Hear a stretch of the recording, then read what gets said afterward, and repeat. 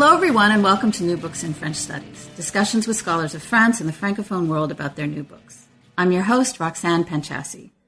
My guest today is Alexia Yates, the author of Selling Paris, Property and Commercial Culture in the Fin de Siècle Capital. And the book was published by Harvard University Press in 2015.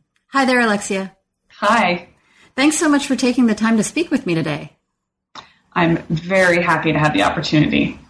Would you get us started by telling our listeners a little bit more about yourself and what got you interested in working on France? Of course. So I began, my undergraduate studies not at all as a historian of France. I did an honors thesis on the English Civil War. I was a scholar, if that's what we can call honors theses at the undergraduate level of early modern Britain. But I did my studies in the U.S. and students in the U.S. often have the opportunity to go abroad for a year.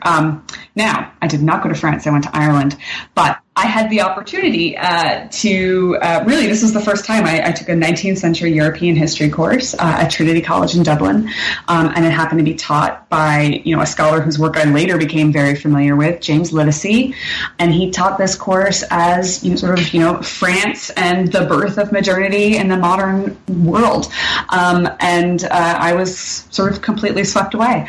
This was cemented when I returned to finish my degree with a class by John Monroe, who was finishing up his degree at the time at Yale, and he was hired by my college to come, teach a course. We didn't have anyone teaching French history at my college, and he taught a year-long course on Paris as capital of the 19th century. And so I had to tell my undergraduate supervisor that while I would, complete my honors degree in early modern British history, I was won over to France, mm-hmm. and it was really, sort of a coup de coeur. I just really enjoyed these particular classes, and that set me on the road.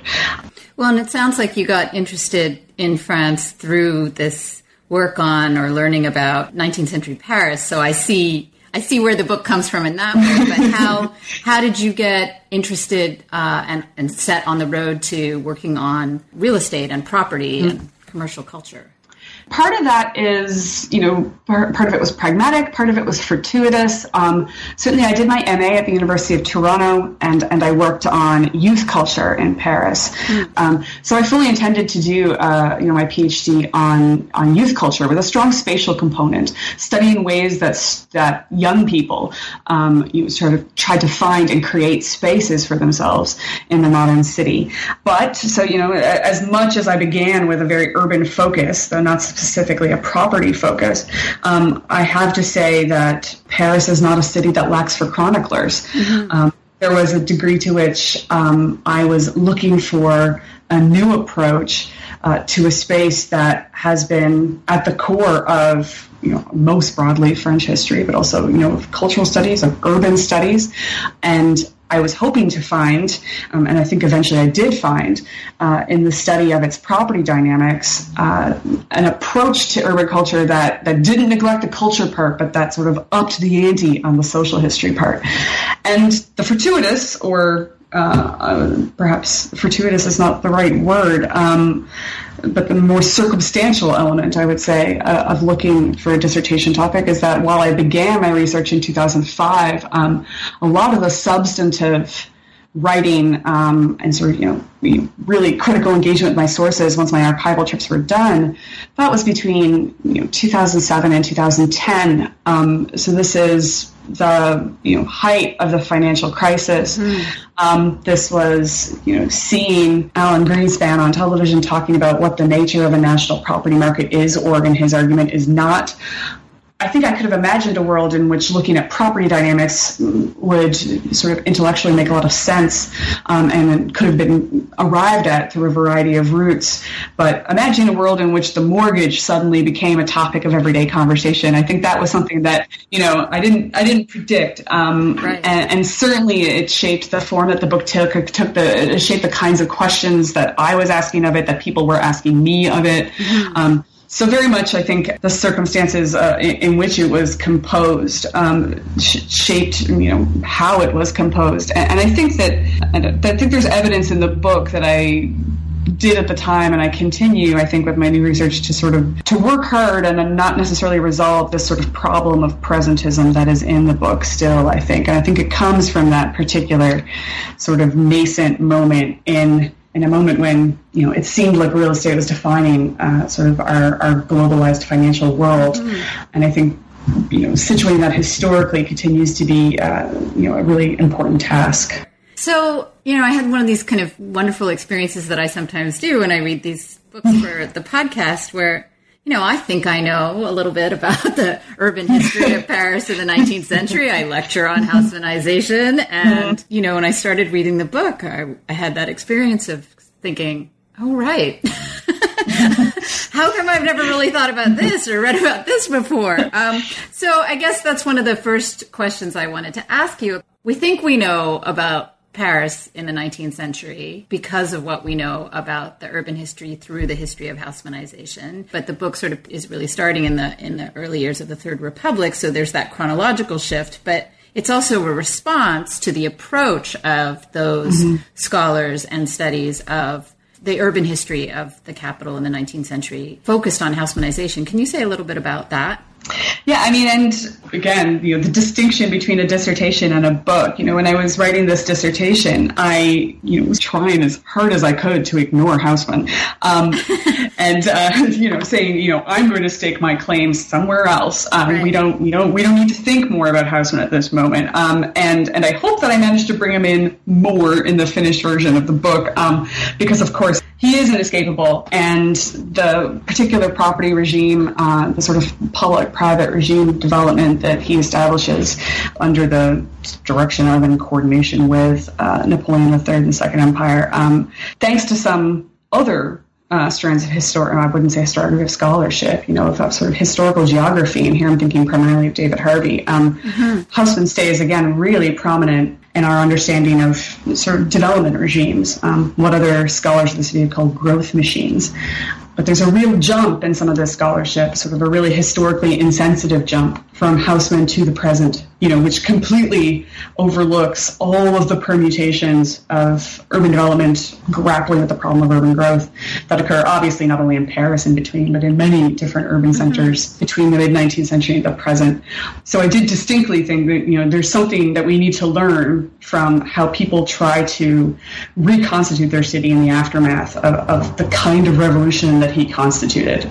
You make the point in the introduction, Alexia, that, you're interested, and I'm quoting you here, in the fundamental reconfigurations in the relations between finance, commerce, and real estate that occurred at the end of the 19th century, and that now I'm sort of paraphrasing loosely, shaped both the built form and social experience of the modern metropolis. And you underline in the introduction, but then go on in the various chapters of the books to really explore the ways in which real estate is a social product. So can you explain a little bit what that phrase means for you? Yeah, I think I mean it both in the ways that you just drew out there in terms of its built form, and then the social experience of the environment. I did want to, part of the contribution that the book is trying to make is also to, a scholarship about the sociology and the anthropology of markets. It's looking at practices by which markets are made up, by which they're constituted, and through the actors through which markets are performed, the tools by which they're made.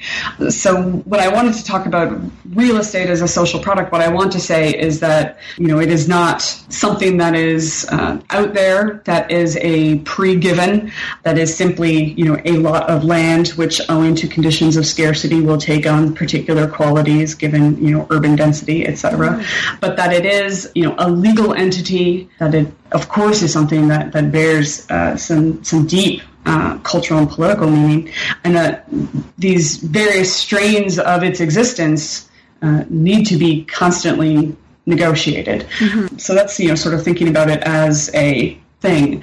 And then to connect it to this notion of a social experience, I also wanted to highlight that it is, in this process of construction, something that is a terrain of contestation. I just want to follow up on something you said then, and then maybe also linking back to what you described as the kind of context in which you were doing the research and writing this book, and the dissertation and then the book, that, it's hard to write about property and capitalism and cities without political and moral positions and judgments coming into play. And I guess I wonder about dealing with questions of distributions of wealth and inequity. And just if you could speak to how you negotiated that as a researcher and a writer, wanting to explore and examine this landscape, but then also perhaps wanting to, I don't know, come down on the developers and speculators. And I mean, the implication is there at moments. I mean, I was doing it as I was reading, but I just wonder about that for you as an author, what that was like. Yeah, and I mean, and there are moments, and I'm glad that I find them too when I reread the book. Where I at least say, there was an opportunity for the city to look more humane, and they didn't take it. Right. But those are a few sentences out of many, many pages. Sure. And I think that... and I don't mean this as a judgment, just to be clear. No, I understand. And I agree. And I've grappled with the question. But, and it's also something of it's only become of more contemporary significance, with the publication of Piketty's Capital in the 21st Century.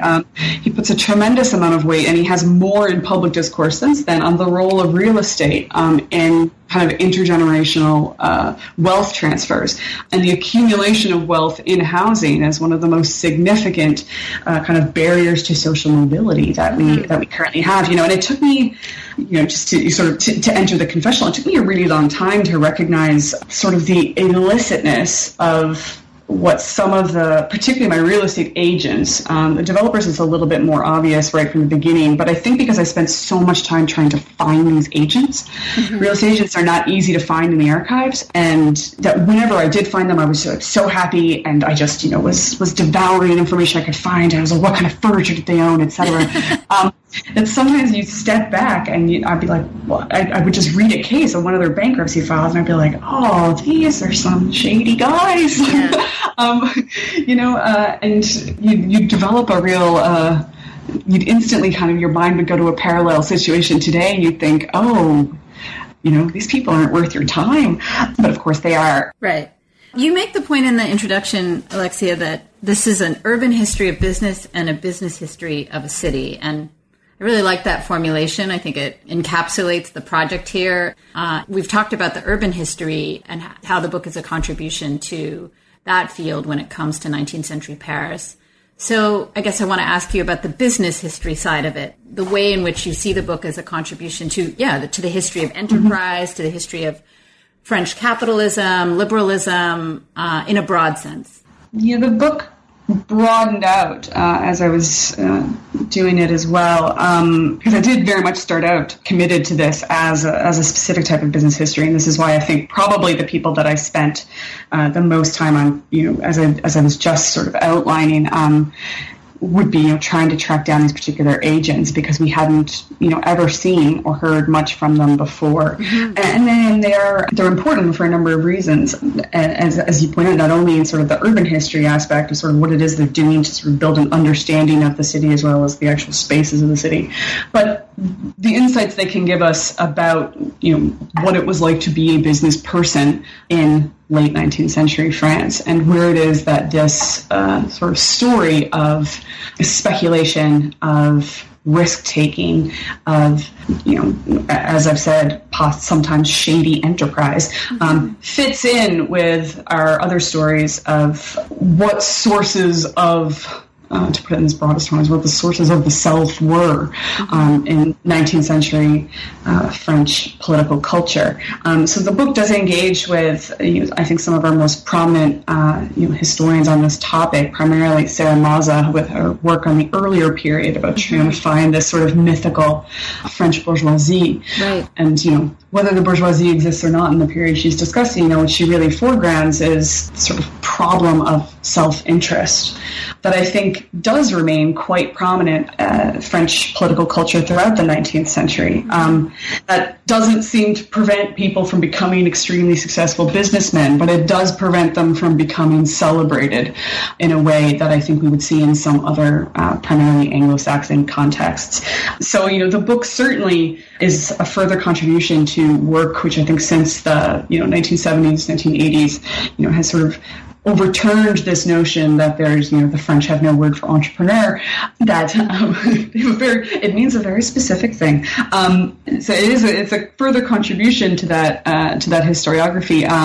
But, at the same time, I think we have to acknowledge that capitalism at its broadest, but business in perhaps a more narrow sense, continue to occupy a very ambiguous place in public life. It was not your route to being celebrated as a particularly a member of the Republic, despite the fact that we know that the Third Republic was one that firmly embraced liberal economic norms.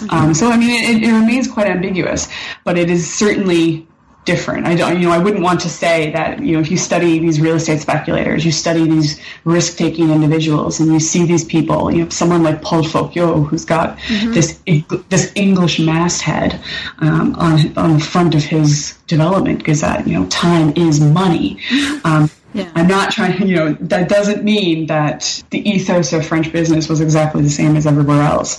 It does mean that when you study business cultures and when you study possibly cultures of capitalism, we need to be very attentive to time, to place, and even to sector, right? That real estate might look like it does in the States, or it might not, but that doesn't mean that other industries do.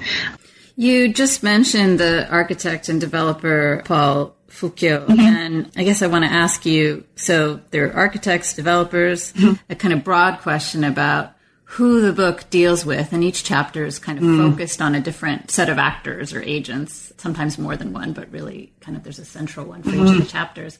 Who is the book about, and what archival materials, what are your sources in terms of accessing, you talk about hunting down these agents and so if you could give us a sense of the broad categories of actors and agents, not real estate agents, but historical agents in the book, and then, what source materials you were looking at and what sort of novel contributions you see the book making in terms of archives that we may not know as much about.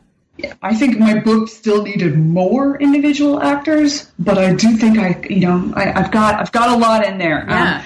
Because one of the key things it's trying to do, right? Of course, it's engaging with a very prominent scholarship about sort of how urban capitalism operates in the 19th century in France, in which normally in that scholarship the only actors are Napoleon III and Haussmann, or capital itself.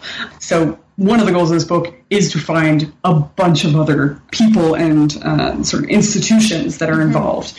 So we do have sort of these business-minded speculative architects, Albert Loubière, Paul Focchio, Henri Blondel, who come up, and far more anonymous ones who come up as well. It has intermediaries of various sorts, would be a good way of naming a whole other host of characters. So, the real estate agents, notaries as well. So, sort of these legal intermediaries who really bridge what you might call a more traditional world of commerce and sort of a more contemporary looking world of commerce. Property owners who appear in the forms of their interest groups are also key actors in the story. And I think that sort of that, the people that own the property of the city have really not been considered in any active sense as engaged in urban development, and they certainly were. Tenants are also important, and here again I am successful at finding at least the names of some of them, if not much more, about what it is that they're doing in their buildings. But tenants are important actors, primarily because the book tries to follow a structure where it looks at how property acts as and is constructed as a commercial object. So it moves through this chain of production, distribution, and consumption. So at each of those points, it tries to find the people who are engaged in making property do that thing. A lot of the sources for this book are, again, I began as a business history, are business archives. France has got some excellent business archives.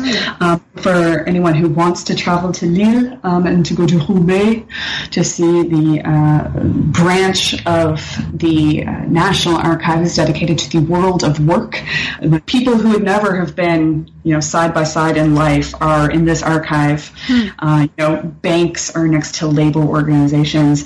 Anything associated broadly with the world of work is at this particular archive, and they happen to have the sort of company reports, annual filings of real estate companies in particular for this project, but of many other sorts of enterprises as well.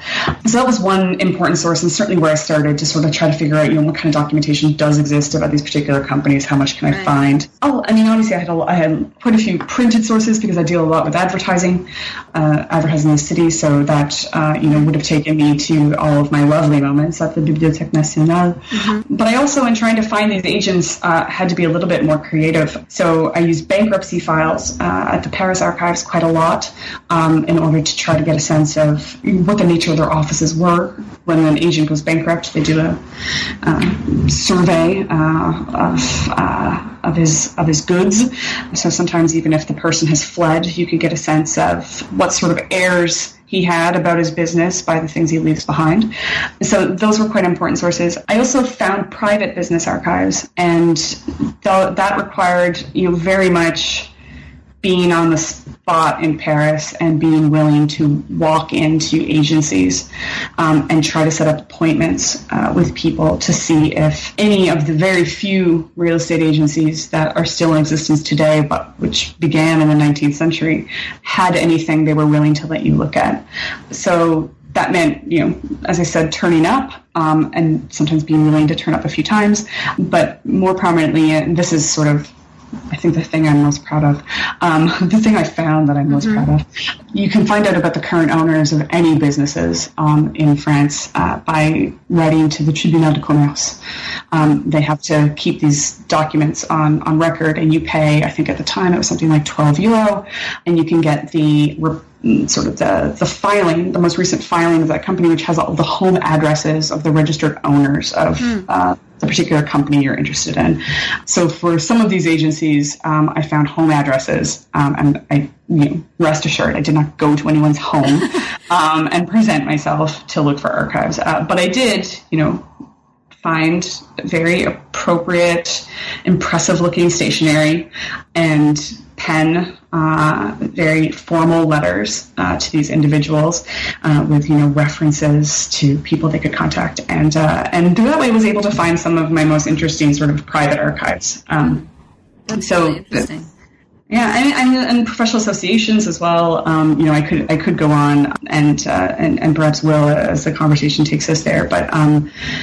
It has some hazards working with contemporary associations who really do care about how their profession is depicted. Yeah, no, I was curious about how the fact that the book has such an emphasis on private actors and interests translates into challenges archivally with access, but also with how you use the material that you're dealing with.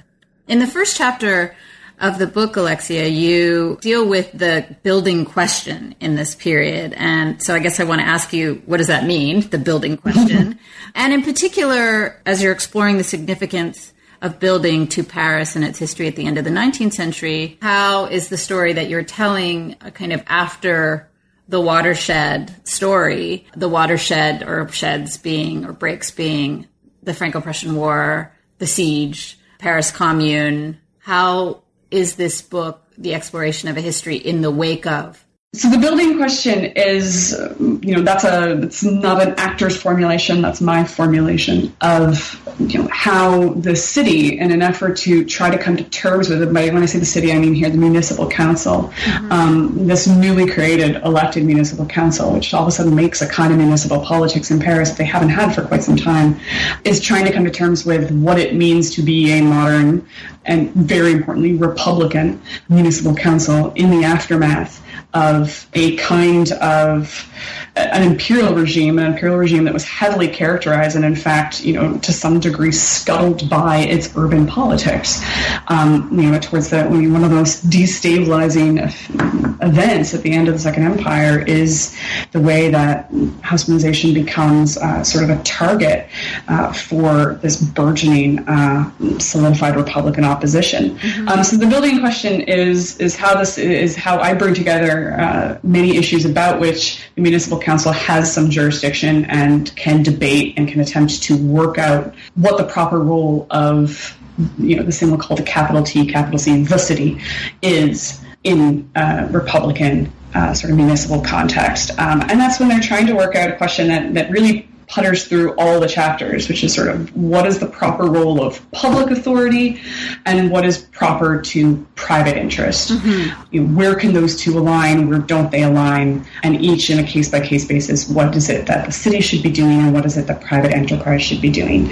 So this is it's a chapter that sort of introduces some of the key actors in the book. It introduces how development happens. It introduces some of these big questions about where the city's responsibilities lie, both technically where they lie and then ideally where they should be. And particularly, how do we make sure that whatever we do, however many streets we build, however much housing we provide or don't, that we don't look like the empire. We have to be Republican. Right. And that is just, when it doesn't even take it. A historian doesn't have to find that. That's just what they're saying. Right. The second chapter of the book, Alexia, focuses on speculative builders as, you term them purposive actors in urban land use decisions and their role as generators of common knowledge about how cities and markets should function. And the chapter is called, I love this chapter title, Seeing Like a Speculator. So I guess I want you to say why it's called that as a way of getting at this kind of central argument of the chapter, but also how you're using or referring to James Scott's work on Seeing Like a State. So what role that plays in terms of your framework here, but then, what does it mean to see like a speculator as the historian writing about speculators in the 19th century in Paris? Yes, and from another, real estate agents are hard to find, speculators are hard to find too. And so, part of the goal of this chapter is to recover this work that speculators were doing when they were, building the city. So much of how we talk about it and how we talk about real estate speculation today is in these terms that really obfuscate agency, right? We talk about, bubbles, and we talk about fevers, and we talk about the term they use at the time, they use magic wands a lot. They will say, these magic wands are just bringing whole neighborhoods out of the ground. One of the goals of this chapter is to be like, these are, as you said, purposive actors. These are people who are thinking quite hard about what they're doing. We might not like what they do at all, but there is, it's hardly magic.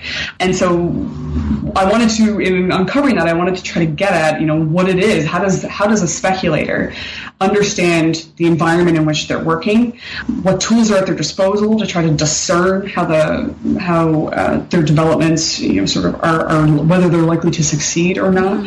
How do they decide to go in this neighborhood and not that neighborhood? And this brought me to so this notion of in a very kind of a lay way of sort of how do they see the city? And so I came to Scott actually via Mariana Valverde, who has an article called "Seeing Like a City," which is actually about sort of the police authority in the urban environment. And in sort of working back in that direction, I realized that what I was taking from Scott in this title is looking for the counter tendencies that are part of the rationalizing impulse of both the state and of capitalism. So in looking at the tensions and the obstacles that effort to achieve a holistic vision, in this case of the urban environment, obviously in other cases of broader territories, and a kind of perfectly abstract market environment encounter in the context of both a specific city and a specific type of commercial object, which here I'm talking about real property. So where are the tensions in that? And I began to look at speculators as people whose task was to manage that friction that kind of consistently exists between this dynamic of trying to make property something that was abstract and exchangeable, that a lot on this street and a lot on that street could do the same thing for you. And that is certainly the goal of the sort of financing mechanisms that are put in place in this period. But that is really never realized. It's not realized in the way they talk about the city. It's not realized in the way the city, if we can call it an actor for a moment, acts back upon their developments. It sort of brings a lot of their developments crashing down.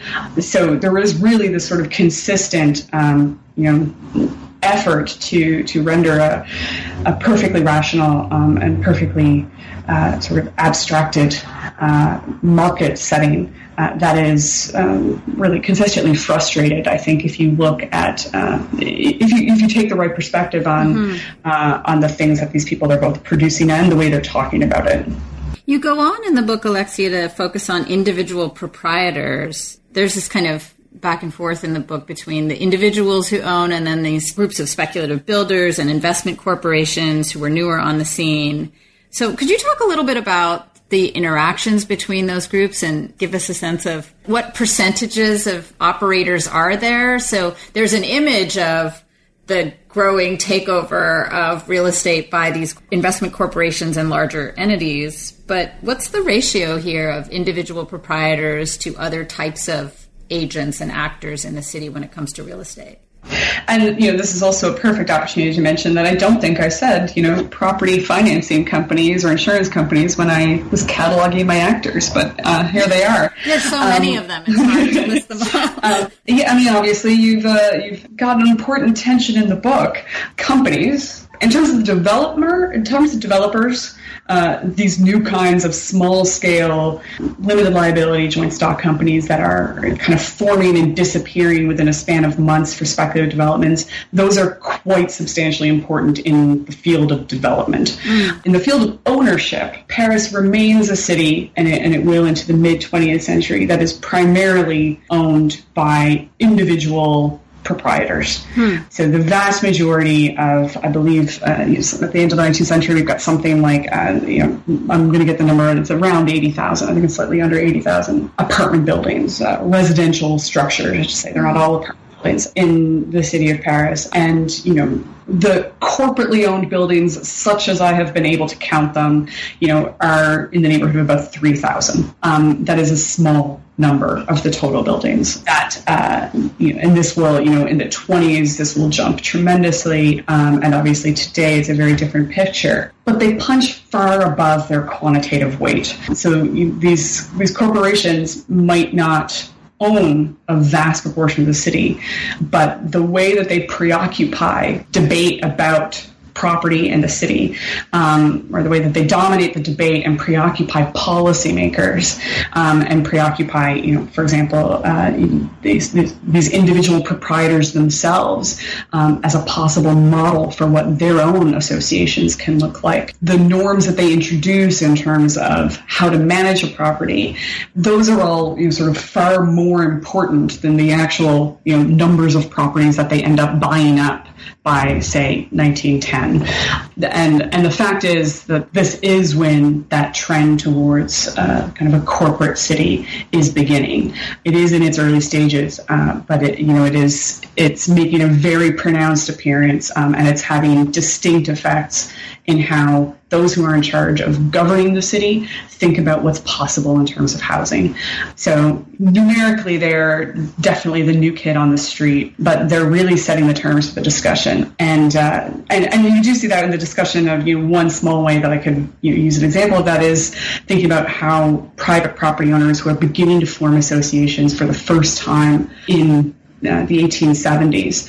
The big National Property Owner Association in France that we have today was founded in 1872 in the 11th arrondissement of Paris, and they are very much holding out the corporate property developer and the corporate property owner as a model for and as a justification for property owners who are otherwise seen as being increasingly seen, I should say, because they, mid-century this was not the case, but by this period are increasingly seen as inactive members of the national economy. They're people who sit on their land and don't do anything.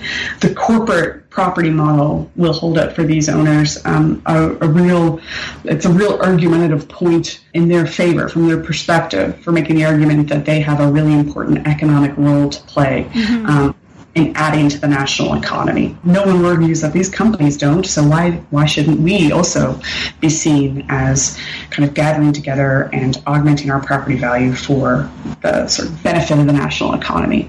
So that's one way in which they're making sort of a powerful impact on how property owners themselves are coming to understand what it is that they're doing in the city. Mm-hmm. One of the sort of major contributions of your book, it seems to me, is this, and we've talked about this already, this idea of a diversity of actors that you're bringing to the story of the city and space and building and the built environment and the social experience of all this. And there are these great moments, and in this chapter, in chapter 3, there's this moment where you used an example. I had a real sense of the way that the private and the public are imbricated and intertwined and in conflict in the city when you talk about the private roadways. So if you could say a little bit about that, I think it would sort of illuminate your approach here for listeners. And, and I think it's also one of the ways that changes how people walk around the city. Mm-hmm. That and the fact that, speculators often wrote their names on the sides of buildings. But I've had people as well tell me that, my brother lives on voie privée and I never really thought about it. Yeah.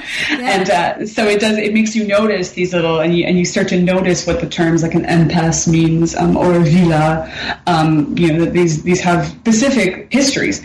And so the private roadways, were something that, again, it's a fairly surprising thing to discover. It's great to exploit as these sort of, this is, at the end of the 19th century in Paris, there's about 1,500 streets which are classified technically as private, right? So they're outside the public domain of the city. The city doesn't get to, but pretty soon they will, but at this period they don't get to regulate what building looks like on these streets, what amenities are on these streets. Mm-hmm. They are these sort of interstitial spaces, and it's surprising to think of the city that Haussmann is supposed to have made by 1870 having all of these spaces and having these spaces continue to grow because, in fact, they are the core of how a lot of private development gets made.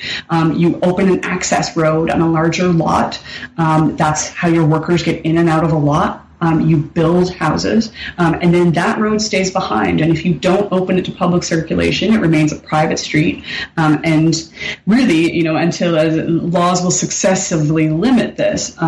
But you are, as a property owner, you're really on your own home turf and with that kind of property. And I had that great quote from one of the famous Lazare brothers, who are these urban chroniclers of the 19th century, who try and they particularly chronicle the poor quartier of Paris, where they refer to these streets as hermaphroditic streets.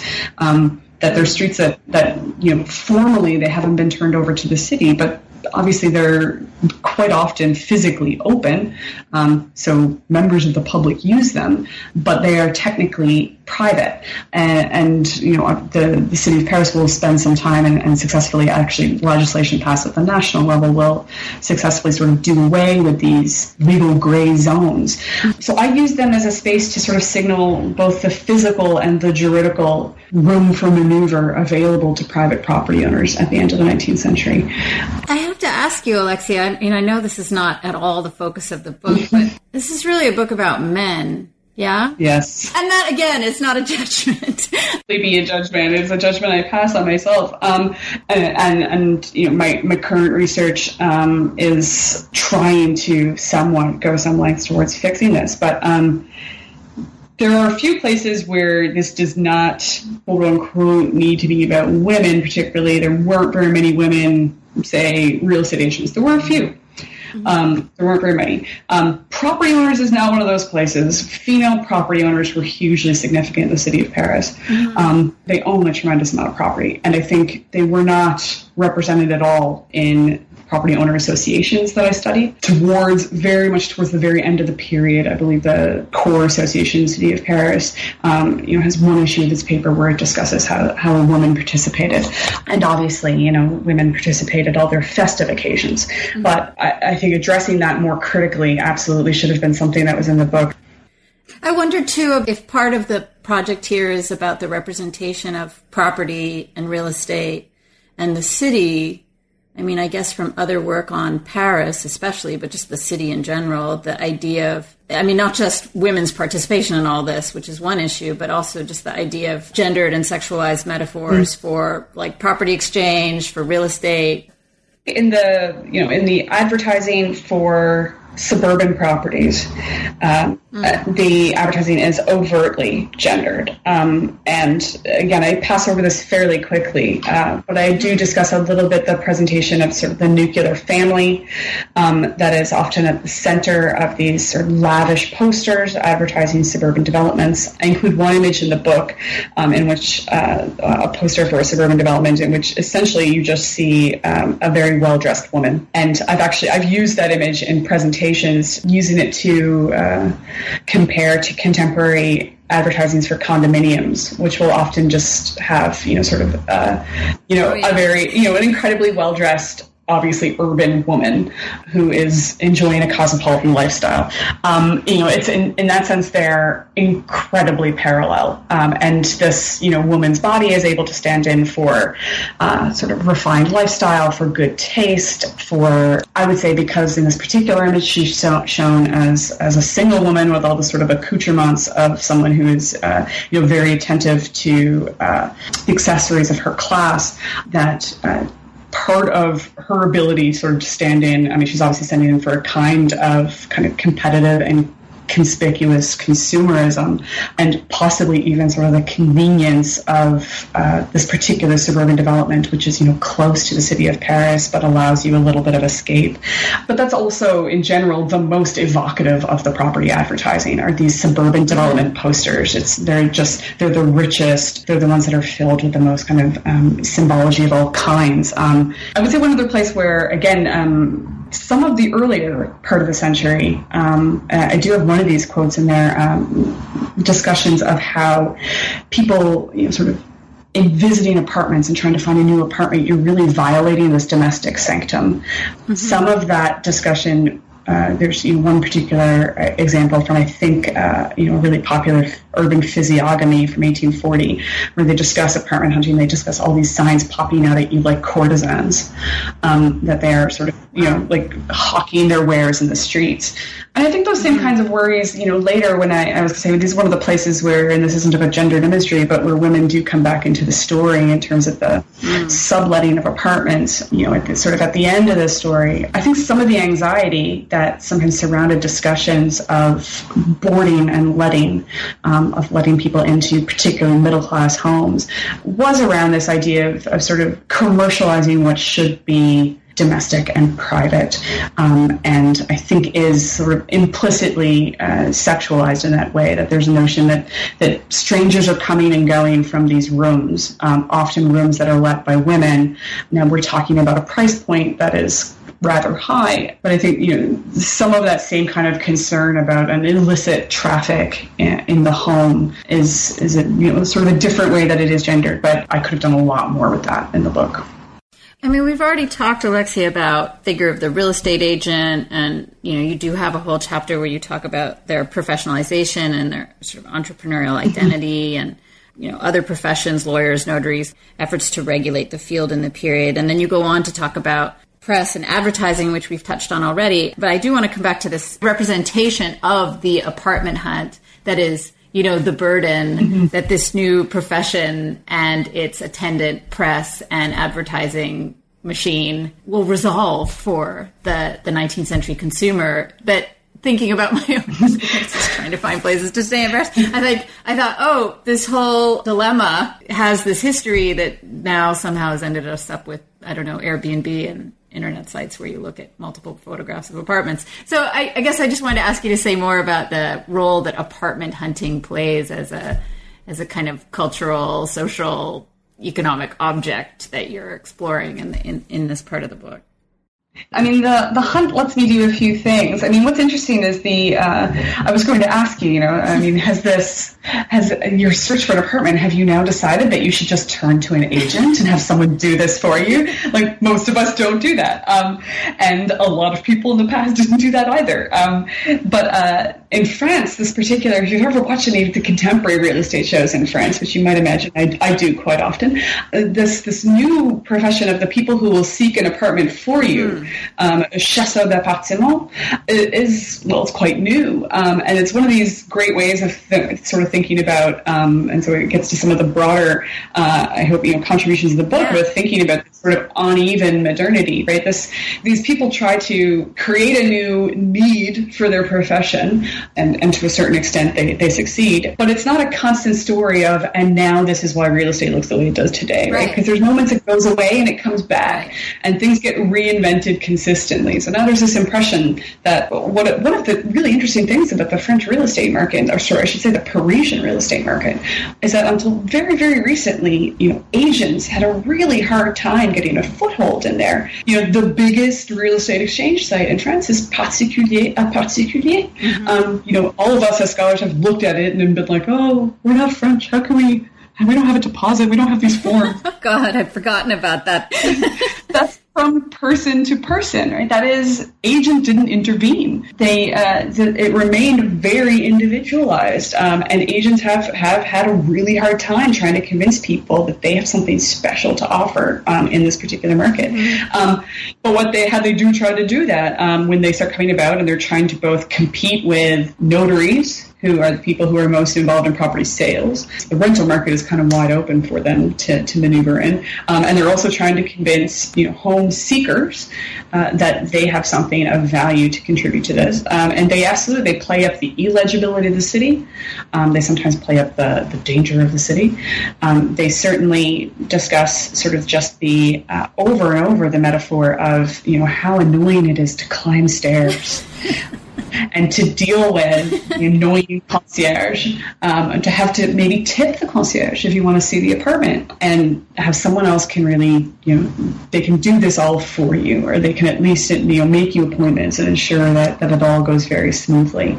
And in the process, they develop, just like speculators did, a whole range of tools that people can use in order to try to facilitate something they might otherwise do, or begin to think about a move they may not have thought about without them. And that is, this whole new kind of property marketing press that really explodes at the end of the 19th century, and that also innovates in its forms, developing sort of new representations of domestic space in order to convince people that whatever they desire is just, it's out there, they just haven't found it yet. It's just behind this facade.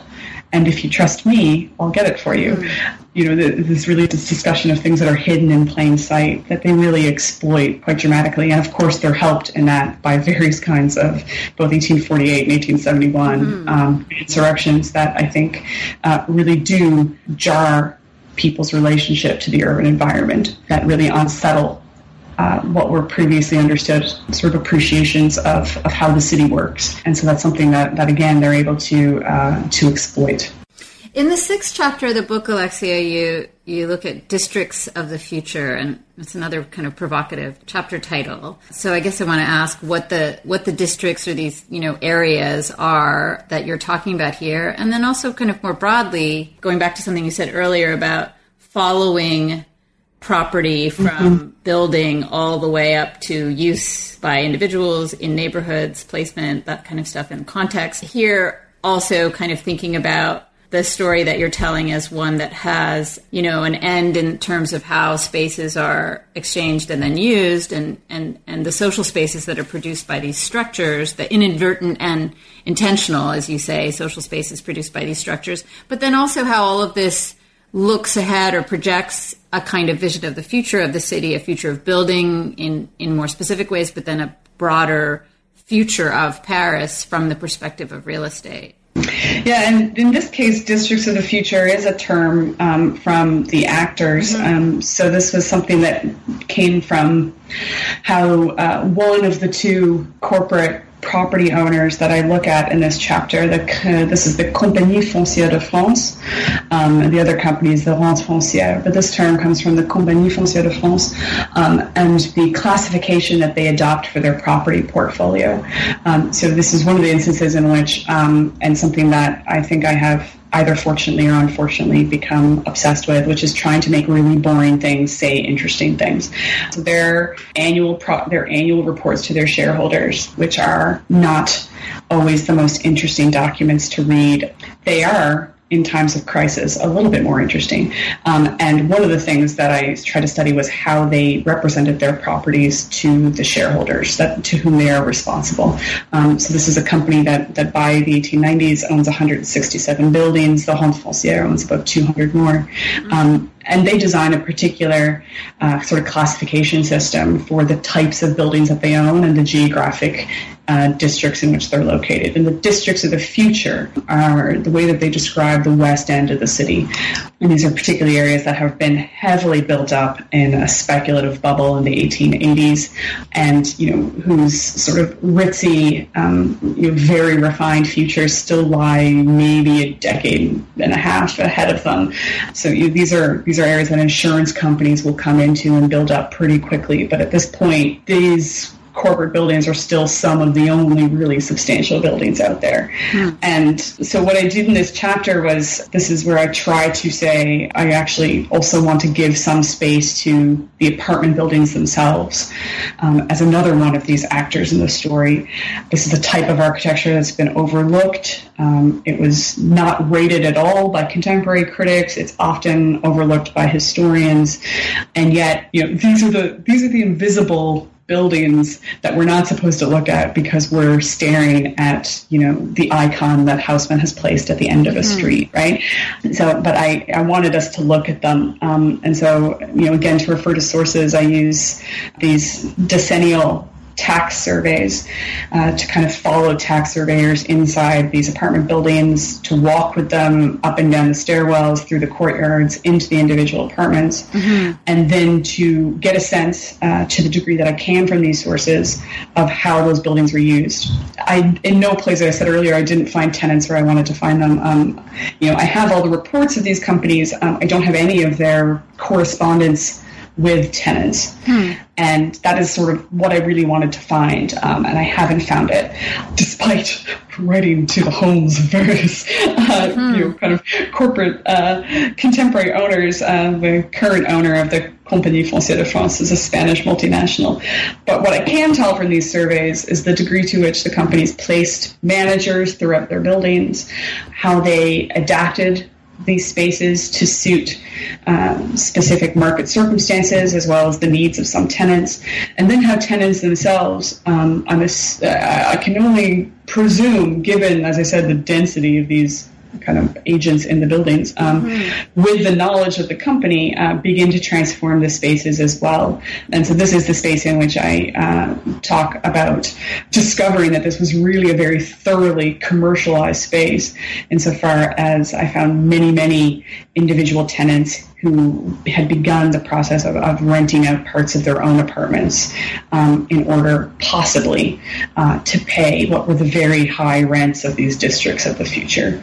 So, there's something to talk about the future. I did recently reflect a little bit on, how this is and isn't like Airbnb, in that, these are people who are renting out parts of their own apartment. We can track them because they get taxed for that in the 19th century. So we can track at least the people who declare it. And, this is a very upper middle class district. These are people who are paying 800, 1,200 francs in rent. So, presumably, there's other ways that they could find money if they needed to. They could rent a cheaper apartment as possible, and you can try. You can see that sometimes the activity picks up during the expositions, which are nearby to these houses. So you do see a certain amount of there's going to be tourists in town. Perhaps I'll rent out part of my flat. And I suppose the parallel that I drew most directly was that, in some of these buildings, when you see this practice, it becomes very spatially concentrated. Other neighbors learn it from neighbors. They begin to do it too. And in a few of these cases, entire apartment buildings became hotels. So, if I were to hazard a lesson for today, I would say that this practice does seem to sort of permanently remove rental housing for long-term tenants. I mean, I have to say, Alexia, I live in Vancouver, and reading your book was so fascinating to me. In the epilogue to the book, you look ahead to the First World War and its impact on the commercialization of property. So what did the war change? What sort of continuities are there from the period that you're looking at after World War I? Yeah, well, what we see happen in the wars, as I said, so in each of these chapters, we're really seeing this effort to examine this boundary between, what is the market, what is commercial, what is business, and what is something else, either, social or civil. And and that continues in this period. And this is, what I call the epilogue, sort of impossible markets. But one of the things that happens, with the experience of the war is obviously, a story that many people are familiar with. Happened during the Commune as well. We get moratoriums on rents. And this is, to support those who are fighting at the front and who would otherwise lose an apartment when they left the city. And I think, as we know in Tyler Stovall's work on sort of 1919 and consumer struggles in Paris, the rent moratorium gets what sort of initially becomes a practice like a social provision, gets really quickly inscribed into this discourse of consumer rights. And then importantly, in 1919, you get a law that's instituted against illicit speculation in rents. And this is similar to other kinds of laws that characterize the war years in terms of punishing people who were gaining illicit profits on very basic necessities, hoarding goods and trying to sort of profiteer during the war. As they're worried that rent moratoriums are about to end, right. And they won't end, but they're afraid, they might, they institute this law. And this again has this, this contradictory effect. Lawyers begin to debate, can we even call rent is civil, it's not commercial? Can you speculate in something that's civil? This is the big divide that tracks through the whole book between what it is that sits outside the market in the civil realm and what it is that sits in it in the commercial realm.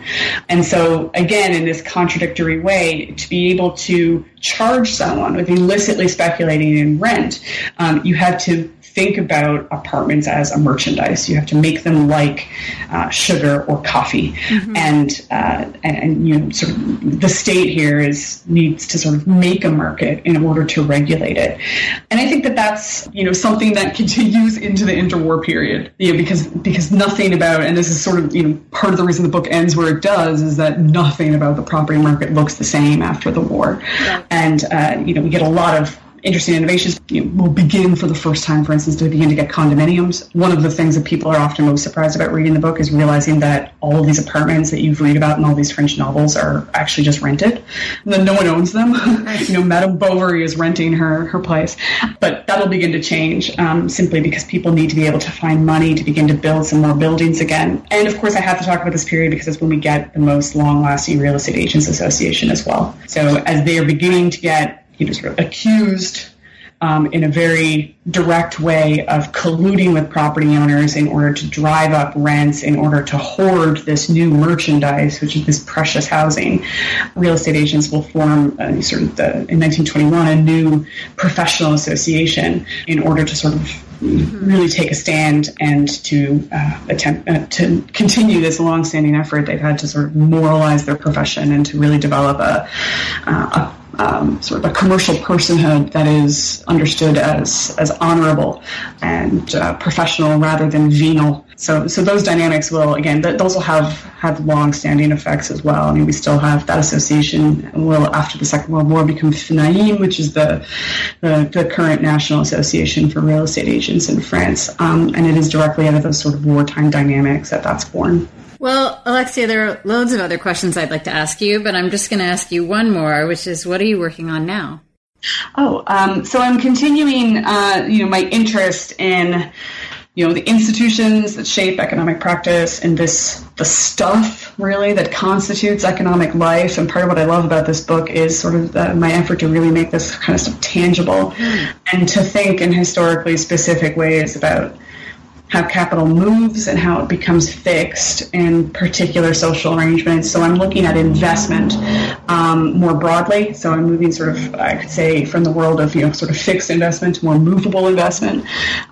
Looking at a social and cultural history of mass investment in the 19th and 20th century in France, particularly looking at, sort of progressively how small savers get pulled into the financial market, and really being attentive to France's particular economic modernity, small savers' enthusiasm for finance, which really marks, it's a distinctive characteristic of the investment public in this country at the end of the 19th century, and their enthusiasm for international finance.